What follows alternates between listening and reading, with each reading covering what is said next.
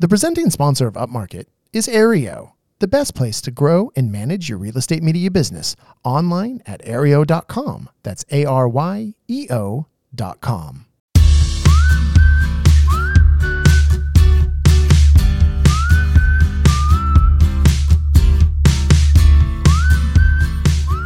Coming to you from the makeshift Upmarket studio in the beautiful Ojai Valley of Southern California, this is Upmarket, a podcast about the business of real estate, photography, and media. My name is Reed Fish. I'm the CEO and a co-founder of Upmarket Media.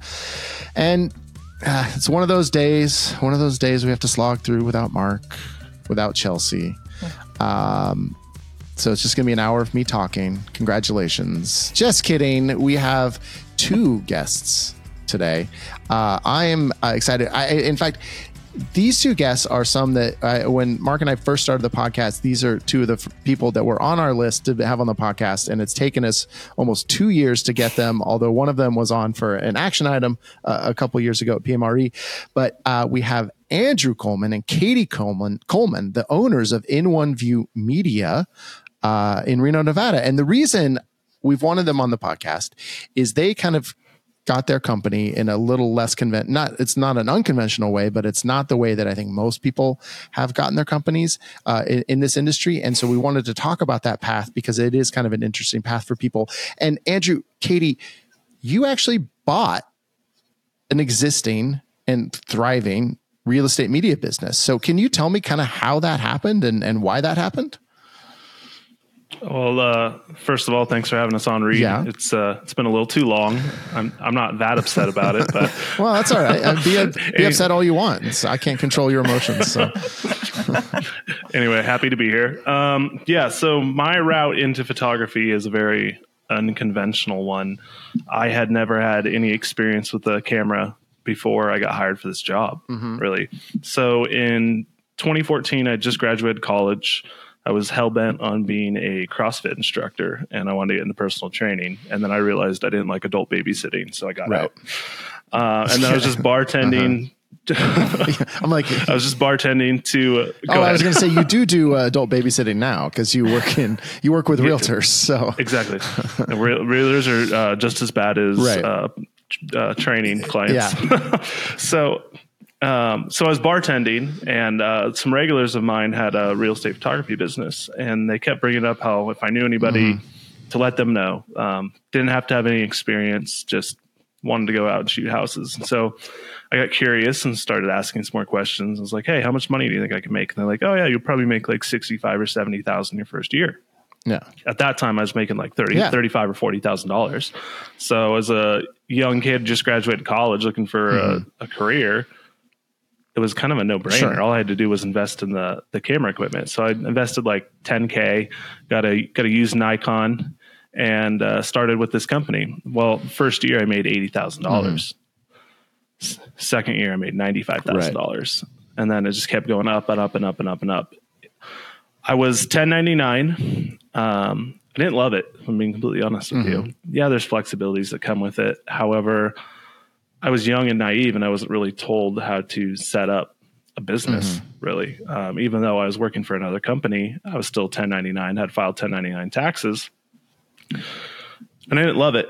I felt like I was treated like an employee where I was told where to go, when to go. I had no control over compensation. That was already preset for me. And I felt like I was doing the majority of the business. So naturally, I thought, what's next? There's got to be something more than this.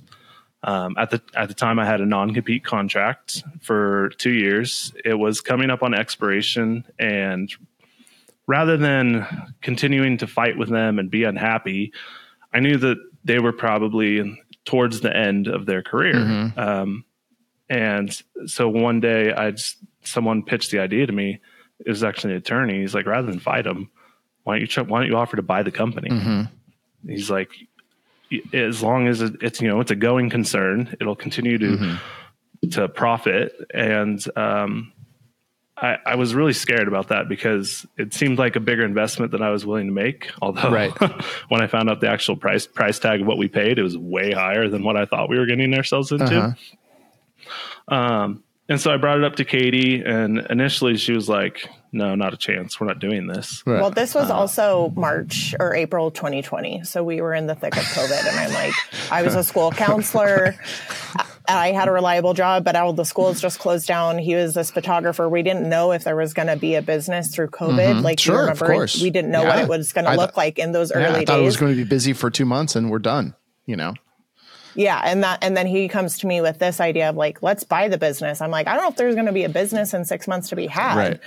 So it was a lot scary. Well, okay. So that wasn't on their radar to buy it. So it's not like, you know, because I've seen real estate media businesses advertised actually. And, you know, people, hell, I want to get out. I want to sell. This was something kind of you guys thought of and then, or Andrew specifically, I guess, and approached.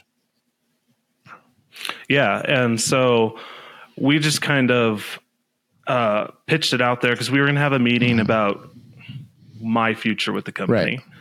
And I kind of threw him off guard. And I said, because he kind of got the idea I was trying to renegotiate my contract and whatnot. And at that time, we were getting a pretty good split as a 1099. But like I said, it just wasn't enough. Yeah. I needed something more. And so I pitched it to him. And initially, he was like, no. And then he thought about it a little bit more. And he's like, you know, yeah, let's talk about this. Let's see where it can go. And his wife was the one that was probably a little bit more reserved on the fact, you know, it'd kind of been their baby. They started the company here in Reno in 2005. And at that time was the only real estate media company around here. So we started to explore the options a little bit more. And honestly, this is when Katie kind of took over the whole thing. She wrote the business plan. She did all the negotiating. She found financing, and if it wasn't for her, we probably wouldn't have ended up actually going through with it because there was a lot more business planning on the back end that I was not prepared for. So Katie, can you tell me a little bit about that? Because I think it's very easy to be like, oh yeah, we're just going to buy business. And then it's like, you know, what does that actually look like? What did you have to go through? Yeah. You have to write a business plan. I mean, I'm assuming, I guess, in order to get financing, and you can talk a little bit about how you got the financing, you know, that you have to have those things. So one of Andrew's friends was, I don't know exactly what his job was, but he was in finance in some capacity. And he was like, the university here in town has an SBA consulting division, essentially. They're just housed at the university. And so he was like, you need to get an SBA loan. And they have this like free program that will help you. So he got us in contact with somebody there. And if it wasn't for him, nothing would have been successful because he like I said, I was a school counselor. I don't have an MBA. I don't have any business experience. So I have no idea. So we met with him. He was like, you need to get projections in place, which he helped us with. He helped us with writing a business plan because of Andrew's extensive experience in the business. We had a lot of the information needed to write a business plan and put it in place where how we wanted it to look versus how it had been. Right. So without Andrew's involvement in the business, we would not have qualified for an SBA loan. Because he was already existing in the business. So if you guys were just outside and coming in, they wouldn't have given it to you. Correct. And there was, kind of fast forwarding a little bit, we were denied one business loan with one bank because they didn't like that I had not been in the business. Oh, interesting. So they wanted two people, two of the stakeholders in the business. And there were some other things that they didn't like about us and our, proposal or whatever. And the guy that we were working with at the university, he was like, I don't understand why they denied you. So I don't this is a good deal. But we need to just kind of pivot and find somebody else for financing. So it was a lot of, spreadsheet. And that's kind of where I realized I like to nerd out in numbers and spreadsheets and things like that with the data. So that was kind of fun to say like, oh, if we do this, this is the impact that it'll, make on the business and things like that. So we had financials, we had a business plan, we had to go through the negotiations with actual owners, which was, interesting and fun in and of itself. The whole process, by the time we pitched them the idea and actually closed on the business was a year. So it was an extensive, it was extensive. It was, never ending. Like we need this, just little things, that they always needed and would go dark for a few weeks and then come back and say, this is all the things we need. Right. So it was a long process. Well, and even in those early stages of when you're pitching it, I mean, then, and because you're kind of coming at it from an employer standpoint, then all of a sudden they had to open their books to you, right? Because you can't even know how much to offer. So that, I mean, God, that seems like it would be like an awkward situation. And then, it was when we found out where some of the money was going and being paid for and how they were doing certain things for tax purposes. And then they wanted to put that into the value of the business. Mm-hmm. It was something that took me a long time to wrap my head around, and some of the things I still don't agree with. But ultimately, at the end of the day, we still got a good deal because we bought it under the appraised value that the bank had. Right. So how did you come to a price? So they pitched us on two different prices. They pitched us on a seller financing price, assuming that we would not get a bank loan. Sure. And then they had a cash value price, which they considered a bank loan cash value. And basically they took, I believe it was 2.5 times cash flow. And so that's kind of the valuation that they came up with. When we did our valuation with the university, we came in at a much more conservative number. Yes. Shocking. So the number that they pitched us was $478,000. Okay. Was the cash was the cash value. If it was going to be seller financing, they wanted $550 plus 6.5% interest plus 50% down. Okay, 50%.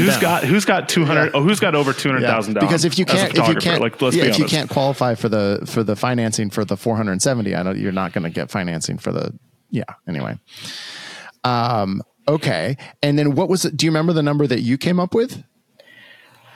Our initial offer was $400,000. Okay, so not that far off. I think Correct. The university had it based off of their, taking their books and doing an evaluation. I think they had it closer to like 370 or 380.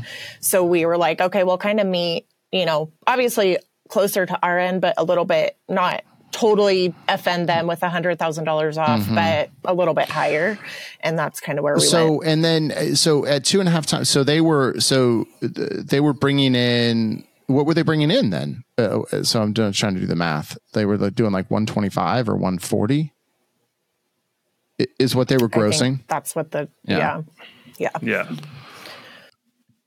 Interesting. And so, but then you have to keep in mind there was salaries on top of that and some other earnings as well. I don't really remember all the exact numbers that they gave us. Katie would be more. I don't remember that. Yeah, but I mean, and for our purposes, that ballpark is good. So you have that's a lot of money to finance. Right. I mean, that's like buying a house, right? In most parts of the country. We had to get help. We had to get help with a down payment. We had to put up our house as collateral. Is it kind of the same kind of thing where you have to put 20% down? Like if we're thinking of it as a house, I mean, is it similar or how is it different? Similar. We had to put 10% down though. Okay. Yeah. And then we had to have two pieces of collateral. We had to have our house as collateral, and then I had to take a key man life insurance policy out on myself as well. Sure.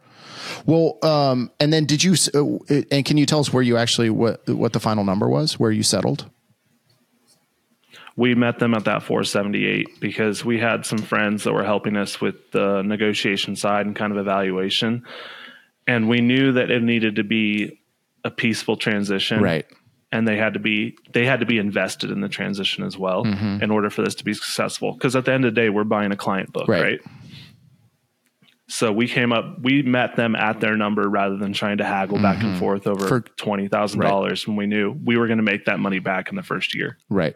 Well, what, then talk a little bit about that because you are just buying a client book, right? And I think if you're coming from the outside, that's the scariest thing about buying a business like that, right? Is like, okay, the owners, the sole operator is going to retire off into the sunset, now have their client book. Well, there's no guarantee those clients are going to stay.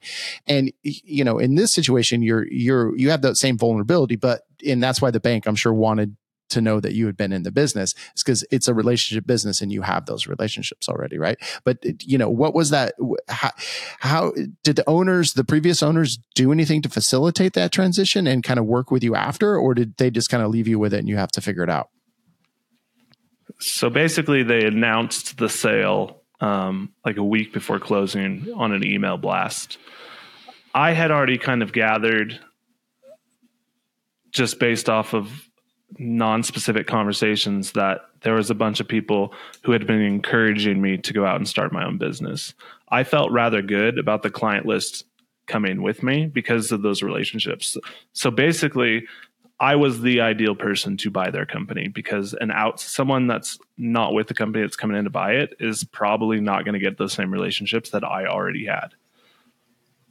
Well, and the other important aspect of this is we were keeping Brian, our other photographer, and they made sure he was probably the second, outside of us, one of the first people that we told of what we were going to do, and made sure that we had his buy-in and he wanted to stick around, because that was the other key part of that. And so we got his kind of like, not approval, but like, yeah, I'm in on this. And also they made sure they wanted to take care of him as well. So they made sure that we were going to keep him on. So that was another key part of a smooth transition, was keeping 2 of the 3 or 4 photographers on board too. Mm-hmm. And then, did you, so you, and tell me a little bit more about, I guess, how seriously did you consider not doing it and just starting your own company? And I mean, I know there was, and I don't know, obviously I don't know, well, I'm not a lawyer, I don't know law at all, but in California, basically non-competes are invalid. Like you can't even do anything with them. And I don't know, is that kind of true in Nevada, or is it, you seem kind of scared of it, but it does seem like those non-competes just that's hard to enforce those. They're very hard to enforce, and they're fairly easy to get out of. There still would have been some legal money that had to be spent on it, and there was no guarantee that I was going to get all that business. Plus, it's not really a good look to go out and compete against your former employer in the same town. Like Reno's a small town, people know people, and I didn't want that kind of hanging over my head. I felt like this was a cleaner way to do it, and I felt more comfortable about the cash flow once I looked at the numbers and realized that no, we can do this. We can support a debt service. Right. Well, and so how much then is that debt service that you have to pay? $5,000 a month. That's a lot right off the top. So it's $5,000 for 10 years. Mm-hmm. So we'll be in 7 years into it. So yeah, it is a lot, and it is like buying a house, because we really can't, until that principal or that balance goes down, we can't qualify for a new house. Oh, right. Well, there you go. Because sure. Yeah, so instead of buying a second house, we've got a business, which ultimately in the long term will help us. But it is one of those things. But there's never been any issue with making that payment in, the years that we've had right. it. And so ultimately it was a good decision. When we were still in the early phases of figuring it out, fighting the non-compete became the scarier option, and buying the business came the very clear choice moving forward. Mm-hmm. So it kind of flip-flopped. Oh, that's interesting. Well, did you, in those negotiations, did that come up of like, was there were you kind of holding that in your back pocket as like a threat to the owners? Like, and was it a said threat, or was it just like, oh, they know that, I'm sure they had an idea. However, I never directly said it or brought it up as a negotiation tactic. However, it was in my back pocket if I needed to pull it out. The big thing was I needed this to be as seamless as possible, and I needed them on board. So I had to do it in a way that kept them invested. Right. And so you have all that, and so the deal goes through, and then how was the transition? The transition was pretty easy. All of our systems were already in place. It was just a matter of changing some passwords and some logins to all of our vendors and everything. Mm-hmm. And then we were good to go from there. We had to set up our own kind of scheduling system with Katie, because she came up with like her little proprietary system or whatever that she put together. That was probably the most difficult transition piece. And then the other one was to get the agents to call Katie instead of the previous owner book stuff. Sure. Because we're not fully online booking. Like we do offer online booking, but a lot of our clients like the personal touch of being able to reach out to Katie. I mean, she's the face of the company. And when you bought the company, then Katie came to work for the company at that moment, or did she transition before that? So I had, in order to get trained, I had taken some days off of my school counseling job to go sit with the previous owner and like how she handles things, what she does and things like that. And then I took that and I'm like, I'm not doing it like this. I'm going to do it my own way. Which, and just kind of getting some inside scoop on different agents and things like that. So there was some training in that respect. And then once we closed, I left the school district during spring break and jumped into the company in April. Right.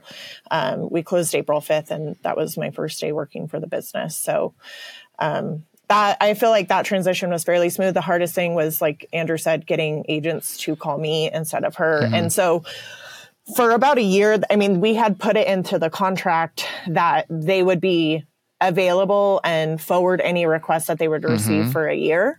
And they were good about that. There were a few hiccups along the way because they decided to go traveling as I don't blame them. So there were a few little hiccups along the way, but nothing super impactful or like just dead silent or anything like that. So the transition overall was smooth. And then did you just immediately start changing shit up? I mean, because I imagine after working at the company for a couple of years, you're like, oh man, if only, I'm sure our employees are like, oh man, if only they did it this way, man, this thing would really take off, right? No, not right away. We left everything as is for about the first 6 months. Cause we need to dip our toes in the water to like, how do you run a business? I don't know anything about running a business. So we kind of had to learn that on the fly. So we didn't want to change too much. The biggest thing that I wanted to do right away was renegotiate our price with the hosting company that we were using, which we did that right away. That was huge. That saved us a lot of money. And then I knew at some point we wanted to look into outsourcing editing, just because. You were still doing it in house, and was the model that the photographers did their own editing, or it went to a central editor? Correct. Correct. Yeah. And so I was tired of working 12 and 14-hour days. Why? So we made that switch in July, I believe, of our first year, and then never looked back. And then that's when we went to PMRE our first year and met you. Right. And that is how we got hooked up with Aereo. Shout out Aereo. There you go. Oh, shout out to Aereo. Well, it's funny you say that, Andrew, because I think we should actually have a little a talk about Aereo. And so why don't we'll do that after this music comes up. We're going to do a social media sidebar with these guys. We're going to talk much more in the second half. And man, we're going to have the triple action items today. So stick around.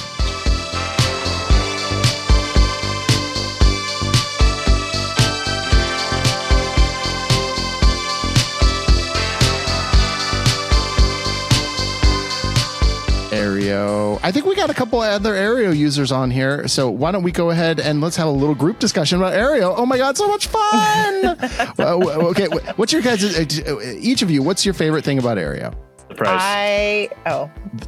The price was good. I love the online scheduling. There you go. That part of it. We're getting much more into, and I wish Chelsea was here to talk about it, because I feel like we're starting to use the online scheduling of Aereo.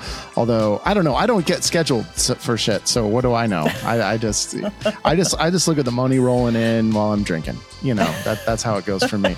So okay, so we don't have that much time, but so you would say using Aereo has made your business help your business grow and run more smoothly, right? Yes, absolutely. So before when when we first took over, we didn't want to change anything. And I pieced together a bunch of different platforms to create my online scheduler, because this has to be easier than the way that it was being done before. So I did that. And then they came back from PMRE and they're like, check out Aereo. And I'm like, I have been checking out Aereo and you didn't want to do anything. And I'm like, I know all about it. Let's do it. So as soon as they got in, I was able to cut costs because it's their all-in-one solution is there instead of piecing together a bunch of things. That's where I met Andrew for the first time at the Aereo party on the first night. And then I think Mark and I were the ones that convinced him. So you're welcome, Katie. So Aereo, if you want to get in on the fun, it's aereo.com, ARYEO.com. Use the code UPMARKET, and any new user is going to get 15 free bonus listings. So not only is it a great price, it's going to be even better because you're going to get free bonus listings. Who doesn't want to do that?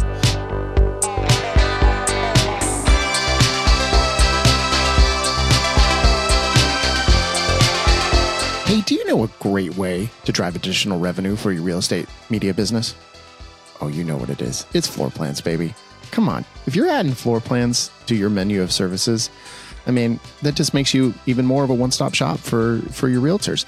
And look, Second Floor app is one of the best ways that you can create floor plans quickly, efficiently, easily, all those wonderful ways to do it. And it is the quickest way to deliver a floor plan to your clients. You can walk around 5 minutes, scan a house, the floor plan is ready instantly. And it has the GLA square footage. Oh my goodness. All that amazing stuff. secondfloorapp.com/upmarket, and you're going to get 1 month free. And in that month, you can do so many floor plans. And again, you can sell those floor plans. You can throw them in on shoots. Either way, it's going to drive a bunch of new revenue for you. secondfloorapp.com/upmarket.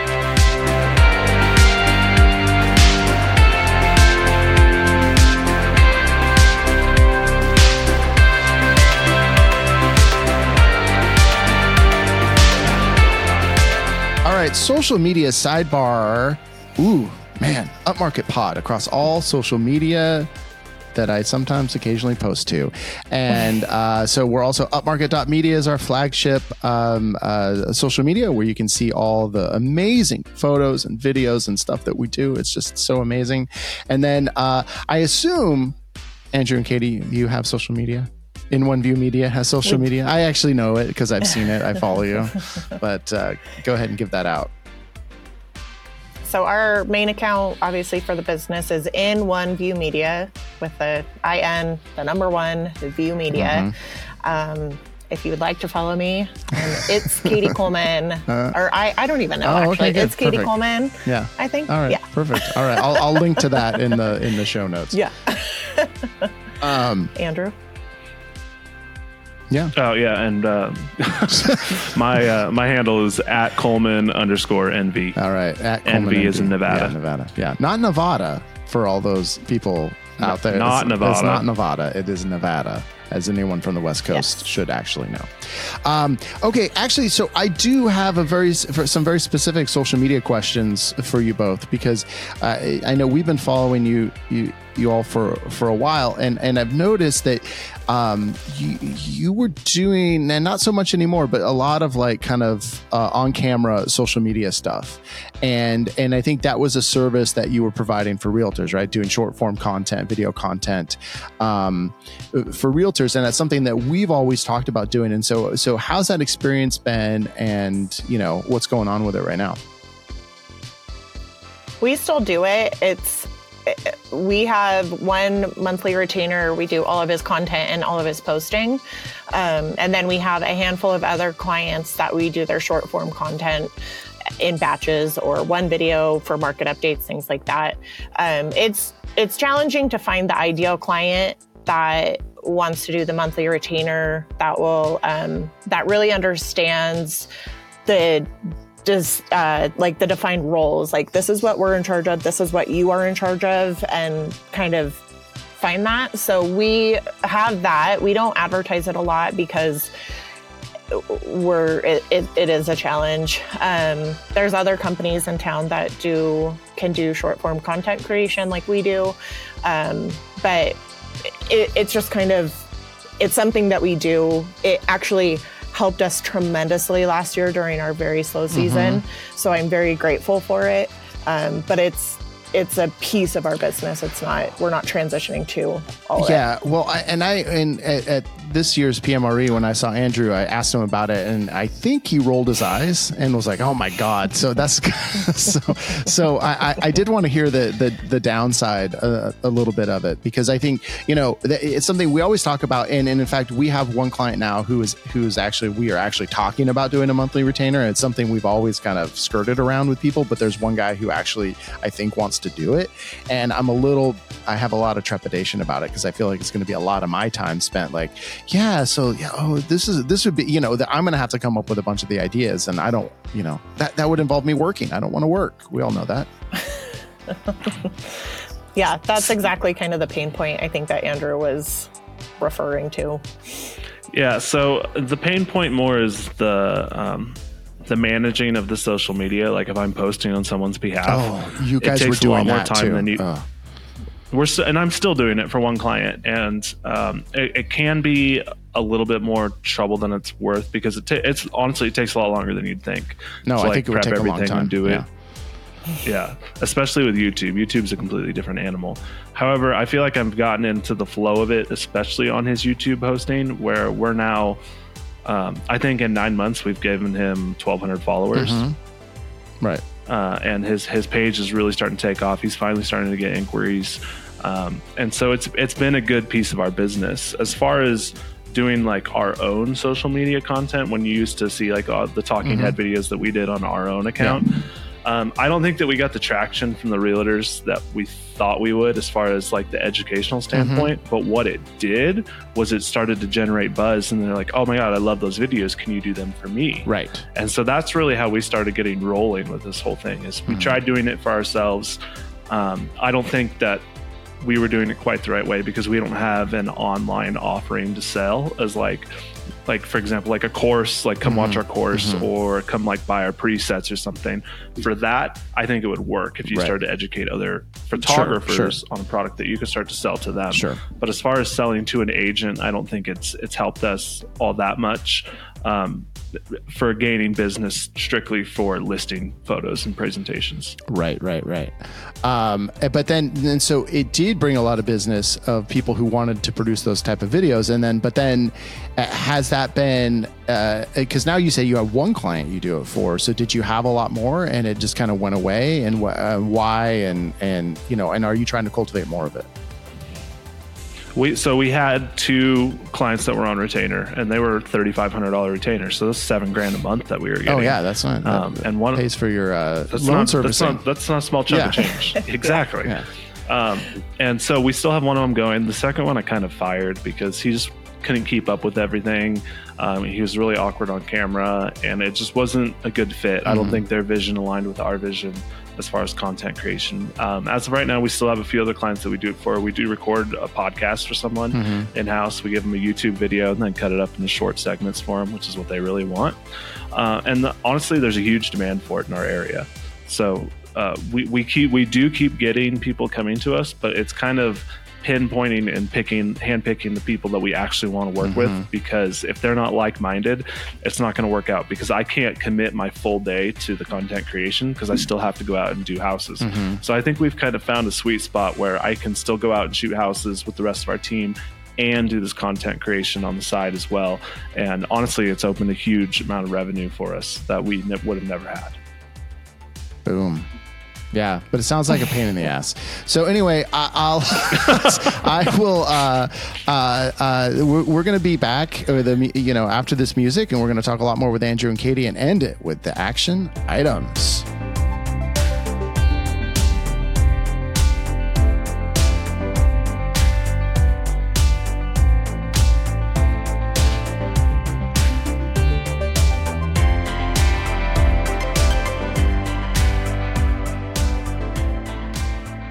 Okay, Andrew, Katie, I want to talk a little bit about, again, more of that transition and like kind of what it was, like I think so many people in our industry, they they start the businesses themselves, right? And so it's just them, and then they're going to add employees or contractors, as they grow. But for you, it was almost this immediate transition from employee to employer, right? And we kind of touched on it in the earlier part of the episode. But like, what were some other? I mean, how was that transition for you? I mean, not only were you figuring out how the business ran, but you had to figure out how to be a boss, right? Because you had a few other people working with you, right? And so, what are some changes you had to make, or what are some things that you had to go through in that process? So the number one change that we made, and this was something that I'd talked to Brian about, knowing that he was going to be like our number one guy, was making everybody employees instead of 1099. And the reason that I did that was because the way the business had been ran, and I feel like the way most of these businesses are ran, it's more of an employee-employer relationship than a 1099 relationship. Now, right. I guess that varies between business to business, but specifically the way that ours had been run and the way that we kind of set up our business model, we felt like is best run as a employee-employer relationship. So a couple things that we started doing at that standpoint was, we took on everybody's health insurance. We pay 100% of everybody's health insurance. We offer a 401k match. So those are, and we reimburse all the gas miles as well. That was something those are things that we obviously weren't getting as 1099. We were paying our own medical insurance. We had to pay our own taxes. So 25% of every check had to get set aside just for taxes. And we did pretty good with that, but I didn't feel like it was the right relationship to have. And I wanted to build a culture around our company. So that's when we decided to make everybody employees. Yeah. We've talked about it many times on this podcast about how in California, it's really set up where you really need to make them employees, and, doing them as 1099 it just doesn't kind of work. But but you're coming at it with the experience of having just been a 1099, kind of employee who's not actually an employee. And so was that something from your perspective as someone doing the work, that's the transition you would have liked to have made if you were in that position still? Yeah. Yeah. And honestly, I would have felt there was an investment in me versus just using me to help you grow your business and make $1. Right. Because I was doing the majority of the work and I wasn't being rewarded or recognized for it in any way, shape, or form. Okay. Wow. That's okay. All right. Well, that's bad. That's what we try to, we like to recognize our employees. And then when you did that, then did you also provide them with the gear, right? Because as 1099, you got to bring in the gear. And I feel like as an employee, you got to provide the gear. And so, but you already had photographers working for you. So did you just buy all new gear, or did you just say, hey, just keep using your gear?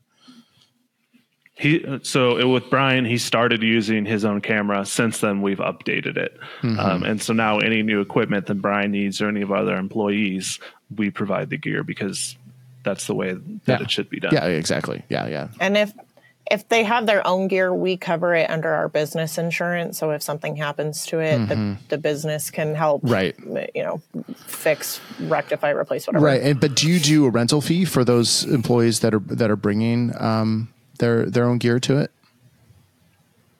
No, we do not. Okay. Yeah. That gets hard. We don't do. I mean, we basically though we provide all the gear. So occasionally someone will, I have this light, I'll bring it, or something like that. If it's a different kind of shoot, but so now you're like 3 years in, right? Yeah. And so do you think it's been worth it? Totally. I feel like, I haven't gotten my life back the way that I kind of was hoping that I would.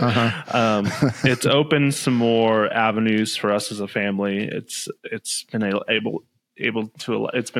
allowed us to be able to increase our household income as well. It got Katie out of the school district, which she absolutely hated. I'm starting to shoot the way that I want and deliver the images that I want in the way that makes me happy. And we're taking on some business that we didn't have the opportunities to do before. So it's opened a lot of doors, and I would definitely say that it was worth it. All right. And you've been able to kind of overall grow revenue, and, you've been able to grow, I'm assuming, or hoping. Yeah. Katie can talk about those numbers more than I can. Yeah, every month. I mean, I don't have them in front of me, but every year we've grown historically. I mean, we have data, I think, back as far as 2019 from the previous owners, because that's as far back as they gave us. But every year over year, we've gone up at least, our average price per property has gone up significantly from like 204, I think, when we took over. And then the next year it was like 279. And then just with us owning it, it's gone up at least 5% every year. Even last year, with it being really slow, we had 200 less properties, but we made like $40,000 more in revenue. It was 600 less properties. Oh, 600 less. 600 less, and you made $40,000 more overall.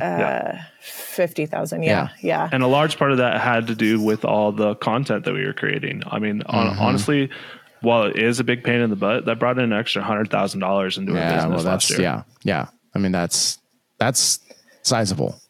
That's substantial. Yeah.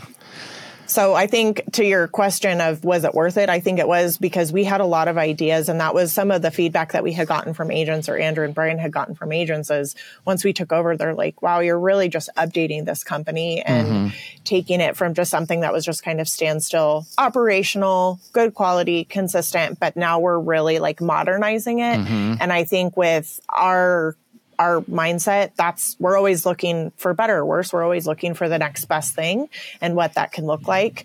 So it didn't free up our time. We're not sitting in the chair drinking wine and getting our hair done every day like you are. But hey, sorry. But we definitely have more control over projects that we want, where we want it to go, and things like that. And I think that just brings a internal sense that you can't get like monetary or anything like that. So it's improved our quality of life. Sure. Well, and how big is your team? So we have 3 photographers, including myself. So it's me, Brian, and then Rich.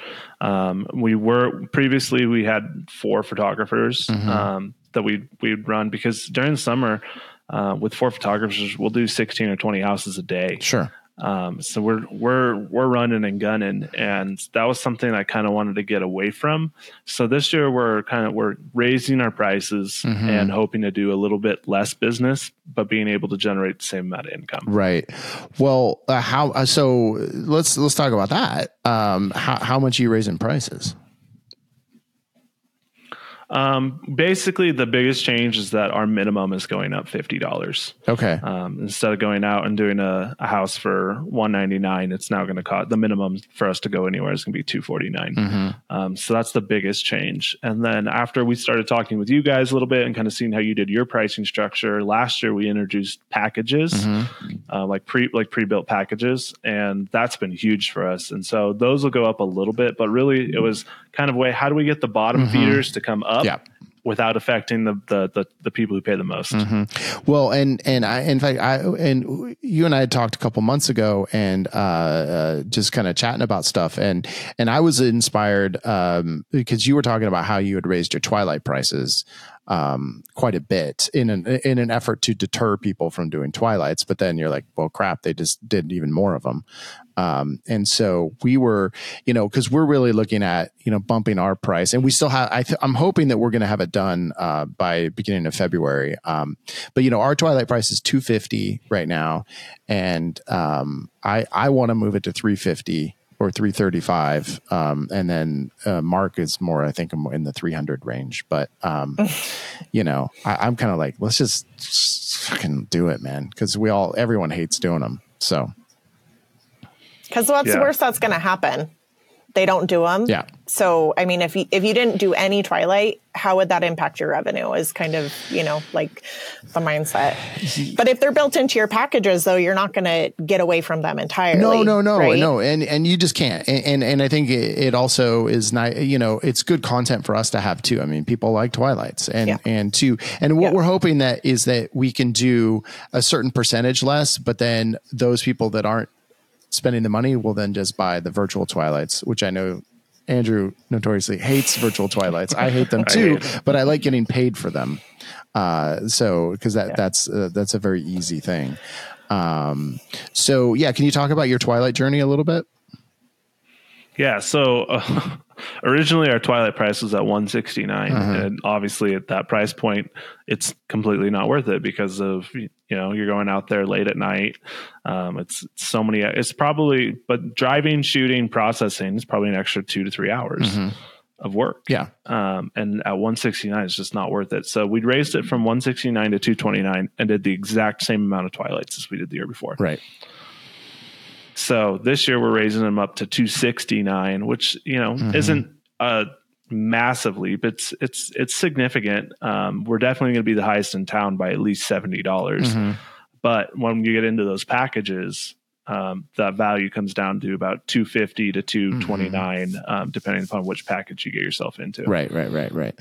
Yeah. And then, but there does reach a certain point though, where you're just like, I don't care how much I'm getting. I don't want to do this, cause it's like, and especially with you, with you guys, you have a couple young kids, little kids. And it's just like, man, it's like, not to be cliche about it, but it's just not time you get back.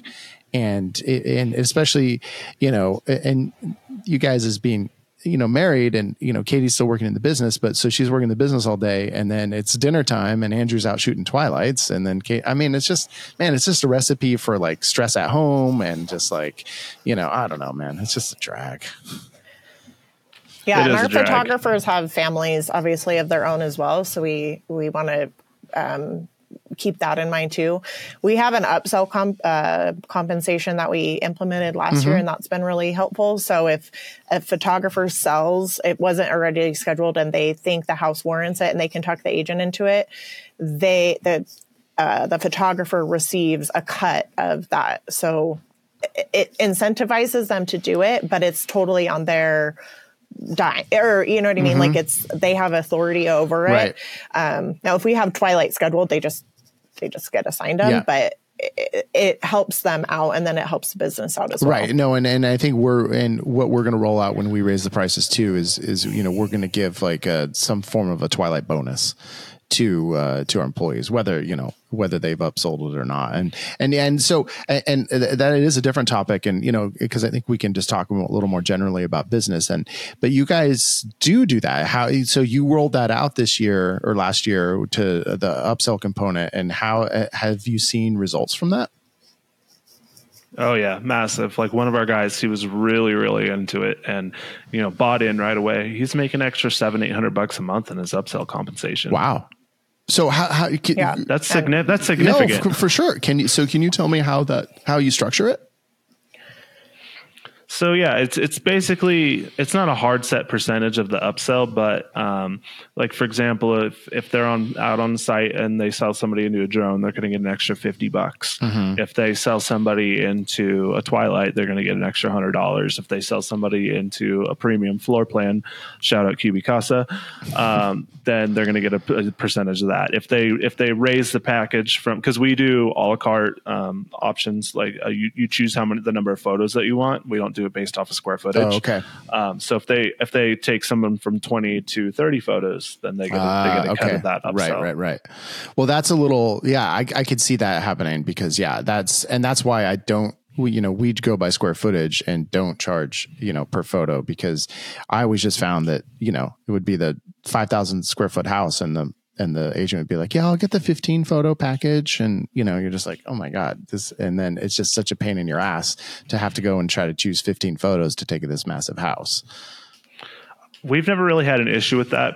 as when we just educate the realtor on what's going to be best for the house and what's going to be best for the MLS. And I would say 98 times out of 100, they're with our recommendation. Well, and so do you, as you price it, when you present the prices on your website and everything else, do you say, oh, our 20 photo package ideal for a home of under 2,000 square feet or something? Yeah. So you kind of you kind of guide them. So in a sense, you are doing kind of square footage tiers, but you're just prompting the agent to do that, and then they have the option to go cheap if they want, or more expensive if they want. And exactly. When they're talking to me, they're often cheap. Like, oh, I don't think you can get 15 photos out of this 2,500 square foot house. And so I put that in the notes for the photographer. And then oftentimes what we have found, they get on site and they're like, I want a picture of this and this and this and this. And the photographer's like, okay, well, that's going to be 25 photos and here's the price. And then they're like, okay, no problem. So we've kind of found this interesting dynamic. They're cheap with me, but then on site, they want everything. Right. So Realtors there's some flexibility there. Realtors don't know what they need or what they want. That too. Yeah, they don't know a lot of things. Okay, well, that is interesting. But have you had issues with your photographers not knowing which photos to take? I mean, is that, as part of that kind of training process as they come in, is when you do have to make those decisions of like, okay, I'm only taking 20 photos of this 3,000 square foot house. Are they pretty primed to know what those photos need to be? Yeah, and oftentimes we'll over deliver a couple. Like if it's a 20 photo package, we'll 22, 23. It is what it is. Because, we want to put the realtor in the best chance for success. Right. But no, most of the time they know. And, it's a training process. I review all the photos. I go through them and say, hey, love this. This is great. Here's all the things that are amazing about this. Or if they take too many photos of a room, like, hey, let's focus on the hero shots and what's most important. This angle is probably not the best and something I don't want to see moving forward. And they've been really receptive to that kind of feedback. Okay. And then I did want to ask a little bit, you mentioned earlier about, you're trying to have less shoots and more revenue, and that you're now like kind of, you also were talking about, I've changed the style and I'm shooting the photos I want to take and, all this stuff. And to not be so volume heavy, can you talk a little bit more about that and kind of what you're aiming for? And are you trying to kind of position yourself as more of a luxury outfit rather than just kind of the regular real estate? Exactly. So we want to go after more luxury listings. I want to start working with some more designers and architects. And actually, right after PMRE, I was able to close on our first architecture gig, and he's got several projects coming up with us. And so those are going to be much larger packages. When you're talking a cost sharing program, you get the builder involved, the designer, cabinet maker, all those things. So they can really drive up those packages where like a luxury listing might be $2,000 to $3,000. An architectural project can be upwards of $10,000. Right. So we've booked a couple of those businesses or booked a couple of those jobs, and then really started to focus on more of our luxury offering and coming up with a look that is specific to us in town and how we can stand out against our competition, and just shoot more the way that I had envisioned and what makes me happy as an artist rather than just completely focusing on run and gun. But do you think you can straddle both worlds where you all of a sudden you kind of transition into doing more of the luxury stuff, and then you still, because I guess I would be, when I look at it from my perspective, I would be hesitant to really dismiss out of hand the run and gun stuff, because that's stuff that you can just hire another employee and have them go do, right? And then it keeps them busy and it still drives revenue for you. And then I think I would think that some of those agents that are going to be your bigger clients down the road, they're starting with, low, and then you can kind of bring them along. And as their business grows, they can, utilize more of your luxury stuff. Absolutely. And it's not something that we've completely shut the door on. Right now, I just feel like our market needs a little bit of a pricing shift. So that's what we're kind of trying to encourage. We're not going to say no to lower end jobs. But right now, I'm really focused on creating a product that we can start to scale that has the look that we want. Right. And once we do that, then start to grow the business a little bit more. Because I think one of my downfalls as a business owner was right away is like grow. And I didn't necessarily focus on the product as much. And I feel like competition kind of caught up in town, and everybody was starting to look the same. And so I really wanted to focus on differentiating ourselves, creating a new brand, and then focus on how we can roll that out in a larger operation. Right. Well, and I think as so many people are going on the scaling journey with their businesses, and we all kind of have the same model, right? It's outsource editing. Let's do this, let's do that. It kind of ends up that we all kind of look alike, and for better or for worse. But just because it's kind of the path of least resistance, because it's like you really have to work with your editors if you want to achieve a different style than the one that they're just accustomed to doing day in and day out. So it's have you found it's just a lot of work to make that change? Not really. It's been trial and error. But I found that once we've made the key change that we wanted to in our market, it's made the photos look better. I feel like they're getting edited better. What's the key change? And that's a proprietary secret. Jesus Christ.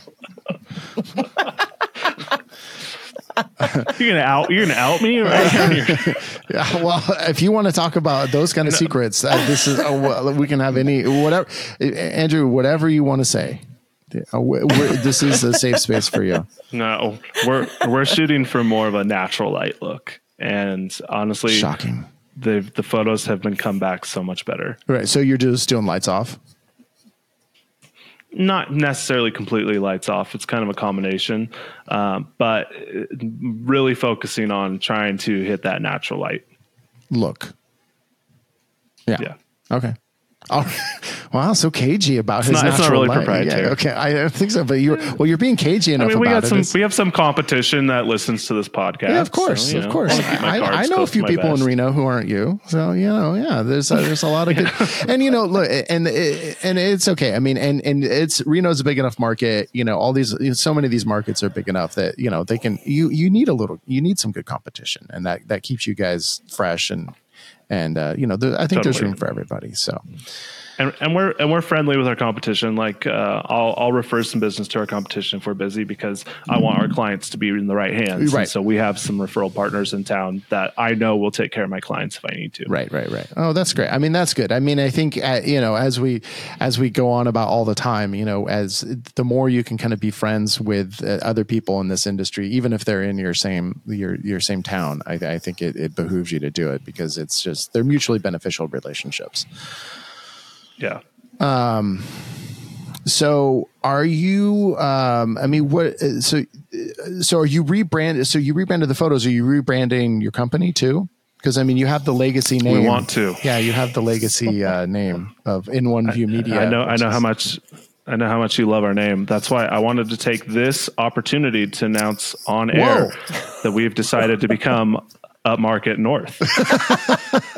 Oh, wow. That's great. Well, let's go ahead and negotiate the price for that right here on air. I would love to. $1 million. No, a name change is something that we've been thinking about for a while. We took the name over from the previous owners. We want something that is more relevant, a little bit more catchy, something that stands out a little bit more. And it's just been a long process trying to come up with that. Yeah. Sure. Katie's completely over it. She's like, just pick a name and let's be done. It's been over a year. Yeah, of course. And it's yeah. Because it's not just the name, it's then everything else that comes with it, both legally and procedurally, but then also the marketing and branding. So I'm like, this is just the first step. It's not the last step. It's the first one. So if we're going to do it, let's do it. No, it is because it's a pain in the ass, because, that's when we scaled our business, then, brought Mark into the fold and we combined companies. We kept our old S Corp. And, but we legally changed the name. My God, what a pain in the ass. Because you got to change it with the bank. You got to change it with the SBA. You got to change it. With insurance, with every possible thing, it has to be changed. And with the IRS, you think you've done it all, and then you get something and you're, oh God, I got to change it here too. And it was like, honestly, it was so difficult that you only want to do it once, And I think looking back, I would probably have just started a new S corp instead of bringing Mark into our existing one, because we were like, well, we have one. Why don't you just come on in, and that should be easy. You just buy into it, great, and then we don't have to go through all the setup fees and everything else. We have the bank accounts, we have everything. It's just, oh man, just a pain in the ass. So anyway, all right, well, that's good. That's good to know. Yeah, exactly. So be sure when you change it, because definitely, without a doubt, changing the name means you have to take action, and that means it's time for our action items, because I did a segue. So that means it's time. And this week, our action items are sponsored by Pixel CRM. That's PIXLCRM.com. The only, as far as I know, CRM that is exclusively devoted to real estate media company owners. We've been at Upmarket. We've been using it for a little while now, seeing some results already. So give it a look. It's pixelcrm.com, and I think /Upmarket, and then you can get $200 off your monthly fee on that if you use our code, or maybe it's pixelcrm.com. I don't have it in front of me, and you can use the code. Anyway, you'll figure it out. Just tell them that Upmarket sent you, and you're going to be good to go. So, I'm going to go first, since I feel like, as the owner of Upmarket South, I'm going to go first. I have a very easy one, and it just kind of comes out of what we've just been talking about, is just do a price check. We're still in slow season a little bit. So as we move into spring, check your prices a little bit, see if there's anything, you don't necessarily even have to do a wholesale price increase, although those are wonderful. I encourage everyone to do those once a year, but maybe it's your aerials you could juice it by $10 or $15, or your twilights, or all the stuff we've been talking about. So just look at your prices, put that against what your expenses. Have your expenses gone up? What's going on in the business, and just make sure your prices are where you want them before things get super busy. So that's a good one. Yeah. I'll go. All right, Katie. So, in kind of this vein of reflecting back on our journey, I think it's important to do that and reflect back and see the success that you have had. Because for me personally, it's always we're not doing enough. This isn't where I want to be. And that kind of negative mindset. But when you stop and think of all the work that you've put in, and the journey that you've gone through, and what you've conquered, had to fight for, or just easily come, whatever the case is, it's important to think back and then reflect, and then kind of make plans moving forward, but honor yourself and celebrate yourself for your successes, because it's not always easy when you're building a business, and it's important to give yourself that kind of celebration. That's great, because it always feels like you're never doing enough. Yeah, no, yeah. That's a great one. Andrew, it's gonna be you can't follow. How are you gonna follow that? I don't know. I got two. I'm going to piggyback yours. Raise your prices. Everybody raise your prices. And then my big one is, kind of goes off what we were talking about earlier. Diversify your offerings. It kind of goes back to what Cheyenne Crawford was talking about at PMRE, as far as creating content for realtors. We are real estate photographers, but I take this from you, Reed. What we are more is, we're in the business of marketing realtors. Yeah. So if we have all the tools to help them market themselves by creating videos for them, and all those extra marketing pieces that we're clearly capable of, it'd be dumb not to do it. Like I said, we did an extra $100,000 last year just off of these video offerings to agents in our area. So if you have the equipment and you're capable of doing the work, I would highly suggest offering that to your agents. All right. And I thought you were going to say buy a photography business, but I guess not. Okay, good. All right. Well, if anyone's interested in one, I might be looking to sell. So hit me up. Oh, that's good. All right. I'm all ears. All right. Thank you so much for being on the podcast. Finally, we did it. Thank you. Great episode. And I look forward to you guys becoming listeners again, and not just guests. So we've got to boost those numbers for us. All right. Thanks, guys.